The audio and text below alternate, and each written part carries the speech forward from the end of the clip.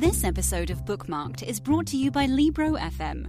Get 2 books for the price of 1 with your first month of membership using the code BOOKSTACKED. Again, use promo code BOOKSTACKED when you start your membership at Libro.fm.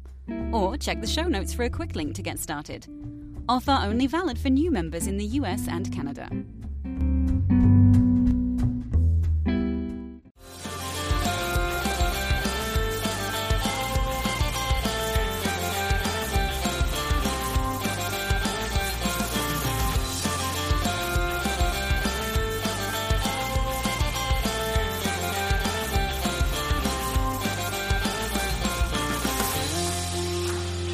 Hey everyone, my name is Spencer Miller and welcome to the Bookmarked podcast. Today I have a very special guest. They are the Stonewall Book Award winning, the Lambda Literary Award winning, the National Book Award winning, the author of your favorite books like Felix Ever After and Hurricane Child and so many more. It's Kaysen Callender. Hi Kaysen, and thank you so much for joining me today. Hi Spencer, thanks for having me. Of course, I am thrilled to be talking today about your new book, Lark and Kasim Start a Revolution, which is available for pre-order now and wherever good books are sold on September 27th. Could you give our listeners a brief introduction to yourself and to your new book? Yeah, so I'm Kaysen. I was born and raised in St. Thomas of the U.S. Virgin Islands. Before I moved around a bit, went to New York, went to Philly, and now I'm out in Los Angeles. Lark and Kasim Start a Revolution. I always struggle to give a brief summary because I feel like there are so many plot threads, but I'll do my best. Basically, Lark is a 17-year-old non-binary aspiring author who wants to be published and thinks that the only way that they can be published is to reach 50,000 followers on Twitter.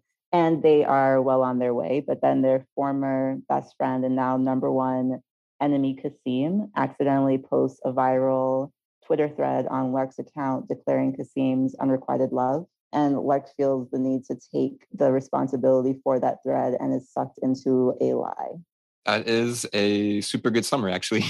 You did a great job because there is, like you said, a lot of different plot threads going on. This book was doing so much and I was so impressed by it because you have, of course, Lark's story. There are romance elements. There is navigating friendships, navigating bigger issues in the world. And the book is having a lot of different conversations. To me, it was really like a book of ideas. I found like there were so many ideas being shared between characters. The book, I think, is also perfect for like young writers, anyone who's aspiring to be an author, because it was so interesting to see, I think, some of the insights into the publishing industry that you can provide as a published author, but through Lark's eyes, through an unpublished writer. Lark dreams of being published and they experience some of the highs and lows of that journey, like getting a bunch of rejection letters throughout the story. Why was it important for you that Lark and even some of the other characters in the story to be writers? Why did you choose to go that route? Yeah, so throughout my career as a published writer, I've been really inspired by teen writers. There have been a few on Twitter who will reach out, and especially on school visits when I would ask in the room, like when I still did school visits before the pandemic, I would ask the class who are writers or who want to be writers. And so many would raise their hands. And when I was a teen writer, I really didn't know anything about writing character arc or plot. And I feel like teens today are leagues ahead of where I was. But I wanted to create this young marginalized teen writer as a way to hopefully inspire other young marginalized writers as the next generation of published authors, to show that it is hard to become published in some ways. You will receive like rejection letters, you'll receive rejection and criticism, especially if you're marginalized. And I think I hoped that Lark could be in some ways a helping hand in terms of talking about craft, but also a seed of inspiration for young writers to keep going.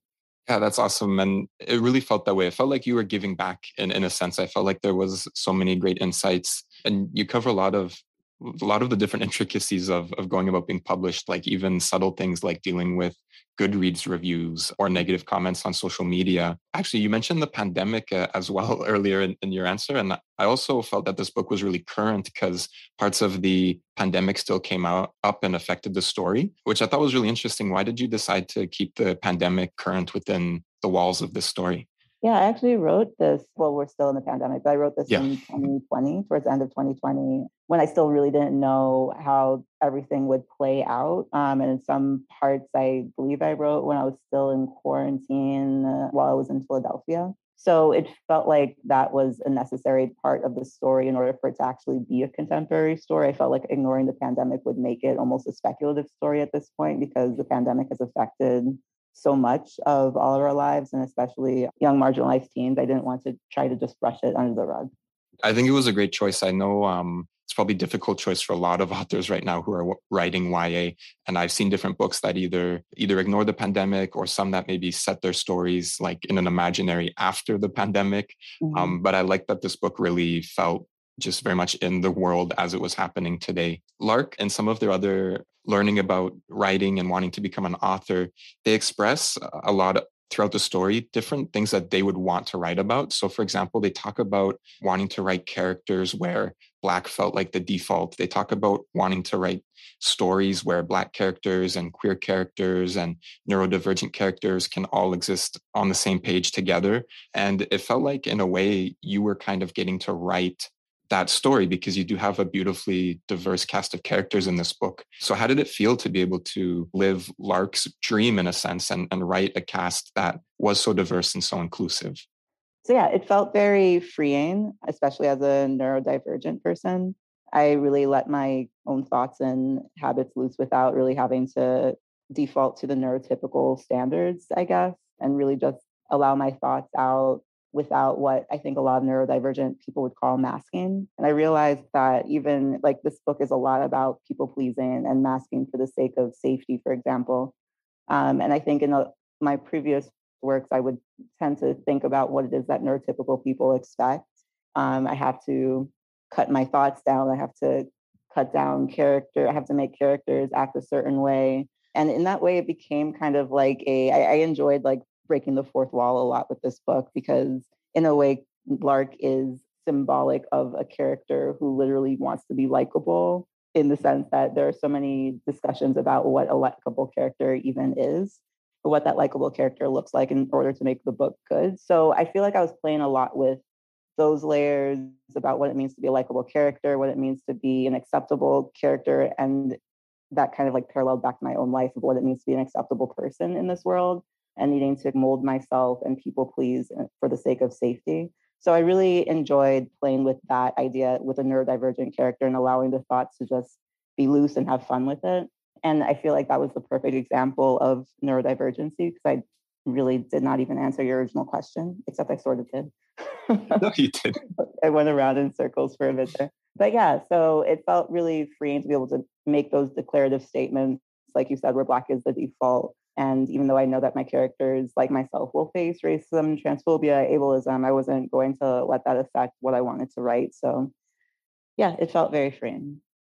Yeah, that's awesome. And I know I really appreciated it as a reader. Unfortunately, like Lark notes in the story, you don't get to see that all the time. I don't often get to read books with even just, for example, a neurodivergent main character. And so that was really insightful for me and something that I hope we get to see more of in YA, more representation for diverse characters. Another thing that I love about your writing, and I say this as a teacher because I have students who read your books. And so I love that you are really trusting of a young adult audience and you don't ever like write down to them. I feel like you deal with really challenging and important topics and your writing feels very honest with youth today. And so I wanted to ask you, how do you approach writing about a really complicated topic? Accountability is something that comes up a lot in the story. And that for sure was a theme that was interesting to me. And so do you start with the theme in mind when you're writing, or does that come to you maybe later in the story process? Yeah, both. With accountability, I feel like I first started out with a specific theme around everything, kind of what I was saying before in terms of like who gets to be accepted and who like people pleasing and trying to make mold oneself and like drop authenticity for the sake of safety. I feel like that was the central theme that I started out with. And as I continued to write the book, more themes came out, such as accountability. But for the original question with young readers, I feel like young people are often underestimated, and that in a lot of ways, I think that young people are actually at the forefront of a lot of these complicated topics. I think that discussions like accountability are things that sometimes even adults at my age of like in their mid 30s aren't even having these conversations, but teenagers are.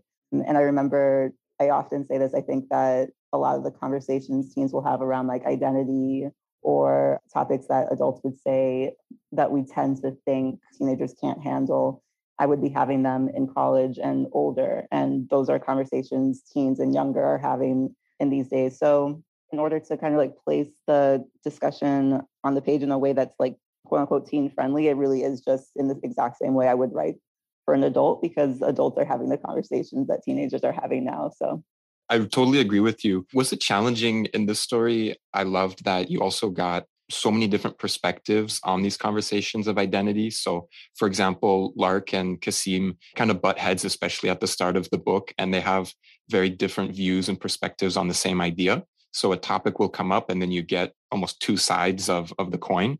Was it difficult to write kind of both perspectives on these issues? How did you kind of think through that process? I tend to have a very neutral stance on a lot of those topics, and I can see the pros and cons of both. For two characters like Lark and Kasim, where they can feel very strongly, it was easy for me to kind of like take both sides and say that I can understand where both of you are coming from as they're having those arguments and discussions. I think it works so well. And I know that was really interesting for me to get to see, multiple perspectives on a topic that would come up often in their writing group. I should say in the story, Lark is a part of a writing group with a number of other students, and they have a teacher, Mr. S, who does a great job of asking them questions and giving them advice. I really loved these scenes that took place in the writing group. Why did you include like a formal study of writing inside of your book? I think because the original draft did not have this writing group and this writing class and Mr. S. I think that as Lark within the second and third draft became an aspiring writer, because they weren't in the very first draft, I decided I wanted a way to show scenes where they actually are writing, and then that became the writing group. And then Mr. S was born as the adult who's in the room as their teacher. And then I think that the conversations about writing just came out organically. So it wasn't necessarily a sit down and I didn't decide beforehand there really needs to be like a writing teacher. It kind of happened organically, and I was happy to see it. It was great. And again, I think it was almost generous of you in a way, because it almost was like you giving writing advice. And again, I think any young readers or readers of any age who want to be writers themselves would really enjoy reading the story because of it. You mentioned earlier as well that with having Lark as a writer, that you also got to kind of play with the fourth wall at times. And I really enjoyed those moments. And one way that I guess sort of deals with breaking the fourth wall is that one of the characters that Lark is writing, named Birdie, kind of plays a role in this story and kind of gives almost encouragement or speaks to Lark in ways throughout the book. Do you feel like your characters come alive in similar ways for you when you're writing? Do you feel like you have a relationship with the characters that you're crafting?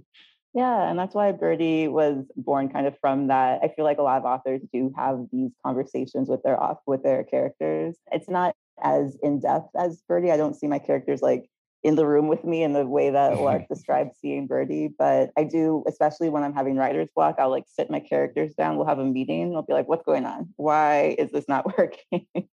So I think that a lot of authors experiencing similar. Yeah, I thought it was really sweet, especially as the story develops and as Lark writes more of Birdie's story, their relationship also kind of develops as well. So I thought it was really sweet and a really wonderful addition. Another big issue that comes out throughout this book is different takes on social media. You mentioned that at the start of the book, Lark really views social media as a tool that they can use in their journey to publishing. They're trying to get attention online, and certainly it can be important for an author to gather a following online. But as the story goes on, Lark also realizes there's downsides to being on social media. I was wondering, did this come from some of maybe your own experiences on social media? It felt like, again, wonderful insight into the issues that authors deal with. Was that kind of reflective of some of your own journey? Yeah, I did have some moments where I realized social media was more harmful than good for my own well-being, not to the level that Lark was dealing with, and unfortunately to the level that I've seen other authors dealing with who have not even really made harmful mistakes. It's hard to give examples without making it into kind of like a conversation where you're discussing like the drama of Twitter. But it's made me really want to step back, because I've realized, in the same way that Lark eventually realizes, it really isn't necessarily even about the quote unquote mistake. It's more about the fun in dragging someone down, another human being down. And that in itself is a mistake that I think we can all learn from and inspect and figure out why it is that we are all so interested in dragging down other people and shaming other people online. But that's also a dangerous thing to say these days. So maybe I'll just pause there. Well, the book does a great job of, like exploring that and talking about, again, that theme of accountability. And so you get to see all these different perspectives on that conversation, which I think was really helpful. Again, and I know just in my time being online and talking about books, the closer I look, I see these things being said, maybe in a Goodreads review or on Twitter, things that are hurtful or harmful or just aren't constructive in any way and aren't helpful to the book community. So it was nice to see you kind of almost address some of those things through Lark's experiences. Thank you. And yeah, I do want to make it clear that there are at times also times when people do say harmful things that hurt like a group of people. And that's when accountability does come in. And it's a question of not necessarily shaming, but like, what guilt can you feel in terms of making up for that mistake and learning and growing as a human and then moving on. And you're right. And both those sides come up in the story. And so I think, again, it's interesting to see that there's a lot of different ways to approach this topic. The thing that I loved while reading was all of the references that you included in the story. So for example, there were a lot of music references built in. You made reference to artists like Frank Ocean, Tiana Taylor, Willow Smith, even like the muses from the animated Hercules. And a lot of these lyrics are almost built right into Lark's inner monologues or some of the things that the characters say. Did you have like a playlist of songs that you listened to while writing, or was music on your mind a lot? How does that find itself so closely linked to your writing? How do you work it into the way you do? So the answer is both yes and no. So the moments with like Will Smith specifically and Hercules and Frank Ocean, I remember that those were moments when I was writing and the lyrics just came to mind, and those were just fun moments where my ADHD brain came into play. Like I feel like those are the perfect examples of how neurodivergency can work. So that's how I think on a like daily basis. I think another example was the Hamilton lyric that came in towards the beginning when Lark is with their mom. But at the same time, I do listen to, I think I was listening to the Solange radio on Spotify. So at times, like the mood would match what song was playing. So that's a example of where like Tiana Taylor would come in. And I would kind of like say the song is playing while the scene is happening between Lark and Kasim. I thought it was really fun. It was like there was a soundtrack to the book, as well as the music. You also referenced other authors throughout the story. I know James Baldwin and Toni Morrison are mentioned, and other authors like Keith Lehman and Cameron Garrett. Are these authors who have inspired you? Are some of the books that are mentioned, are these books that you've read and found inspiration from? Yeah, I really wanted to focus on referencing Black authors to uplift other Black writers. So I was very focused on making sure that every author I mentioned was Black in this book. Yeah, and I think it's great because almost like the song references, I also, I could keep track of these book references, and I was Googling some of the titles and was, adding things to my TBR, like, oh, I didn't know of that book or that author. That sounds really great. So that was fun. Well, in a similar way, a little different than the Black authors, but other references that you make that were fun for me were to different animes. Kasim and Lark love to watch anime together. And I think you referenced The Promised Neverland and Attack on Titan. Do you watch a lot of anime? Do you have a favorite anime? Is it The Promised Neverland or Attack on Titan? Is that why they're mentioned, or why did you choose those ones? No, I do love anime. I'm like the millennial generation where my favorite is Fullmetal Alchemist Brotherhood. Mm-hmm. I feel like that's popular among the millennials, but those two specific animes, I'm just like Lark in those scenes. I think Kasim is making fun of Lark for not being able to watch them. And I cannot, unfortunately, I'm going to try with Attack on Titan again, because I hear that the latest seasons are amazing. So I really want to try again, but I'm too much of a punk to watch The Promised Neverland. That's so fun. I know my students love animes, and kind of similar to Lark, they recommended that I watch Attack on Titan, but they didn't tell me at all what it was about. They didn't warn me. So I was really freaked out by these giants eating people at first because I didn't know what to expect. Yeah. It's funny because I actually just had a nightmare about a giant last night. So maybe I should not watch Attack on Titan, but we'll see. That's good. You mentioned being a millennial, and actually you reminded me of one of my favorite lines in the book is, I think it's Lark who has a thought or makes a comment to the effect of that millennials just want to be like Gen Z. And that really made me laugh because honestly, it was probably a little relatable for me as a millennial who loves young adult literature. And I work with teenagers all day, and I really do think they're awesome. How did you come up with that line? Is that something that you felt? What are your views on Gen Z and some of the readers of your stories? What do you think of teenagers and their generation today? Well, for that line specifically, I'm just always amused by the casual dragging that Gen Z does of millennials. So yeah. I think it's funny. And Lark doesn't even mean anything by it. They're just kind of like, yeah, I think that they hope that they wish that they were us or something. I don't know.